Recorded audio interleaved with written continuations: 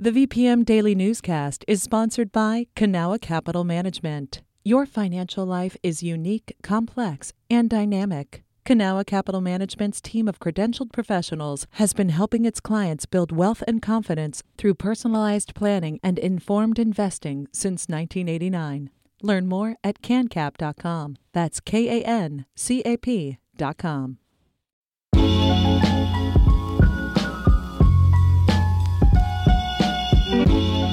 Good morning and welcome to BizSense Beat, our weekly roundup of the top business stories from Richmond BizSense. I'm Benjamin Dolly, and joining me this morning is BizSense reporter Jonathan Spires. Good morning, Jonathan. Morning, Ben. So first up, that failed development deal spearheaded by VCU Health could come under further scrutiny in the coming months by the General Assembly's Investigative Committee. What are they going to be looking at?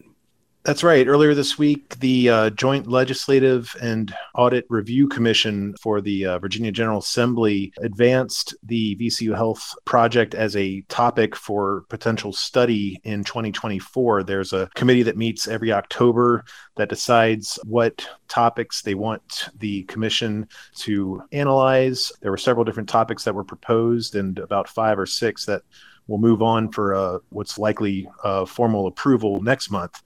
And VCU Health was among them. The folks there felt like it's received a considerable amount of attention and discussion, as well as still questions to be answered that they want their staff to try to get to the bottom of. So really interesting development there. It comes just a few weeks after Governor Youngkin weighed in on the issue, calling on General Assembly leadership to propose changes to the governance structure of the health system in light of this failed downtown development. This was the $325 million redevelopment of the public safety building site downtown that ended up not going forward, and VCU Health having to pay a significant amount of money to exit that project, as well as some additional costs that continue to be paid. And you uncovered more details about the deal itself as well in your coverage. What else have you learned?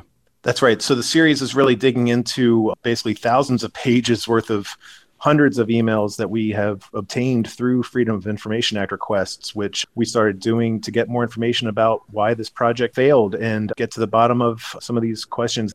So stay tuned. Richmond BizSense will have additional installments for that series, and we'll obviously be continuing to follow this story as it progresses. And downtown, work is beginning in earnest on the new amphitheater on the riverfront. What's happening down there?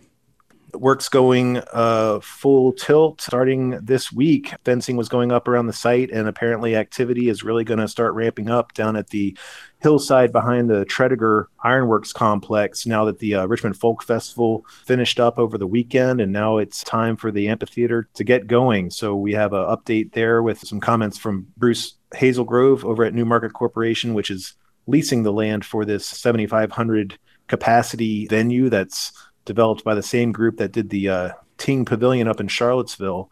A lot of people in town excited about this project. It's going to have maybe 25 to 35 outdoor concerts and other events throughout the year right there on the riverfront in downtown Richmond. So really big project. A lot of people have their eyes on. All right. And finally this week, the unofficial kickoff for Dominion's annual golf tournament took place earlier this week. Tell us about the event in Goochland. Yeah, Michael Schwartz, BizSense editor, has a really interesting alternative story or lead up to the golf tournament with the Dominion Energy Classic coming up this weekend. There's actually kind of a down low, but very popular with the pros who come in for the Dominion tournament. They take part in a kind of a lead-in, kind of unofficial kickoff event, golf tournament over at the Kanawha Club in Goochland County. It's a really interesting story about Fred Funk and Friends Golf Gala is the name of the event, and named for Fred Funk, who's a longtime pro golfer who joined the Tour Champions a little over a decade ago. And Bobby Sanford also is involved in putting this on. And apparently a really popular event for all the folks who come into town for the Dominion tournament. And of course, the Dominion Energy Charity Classic happens this weekend. So a lot of golf news to be read in that article. Well, that's all the time we have for this morning. Thanks again to Jonathan Spires from Richmond BizSense for joining me today. You can read these and other business stories at richmondbizsense.com. You're listening to VPM News.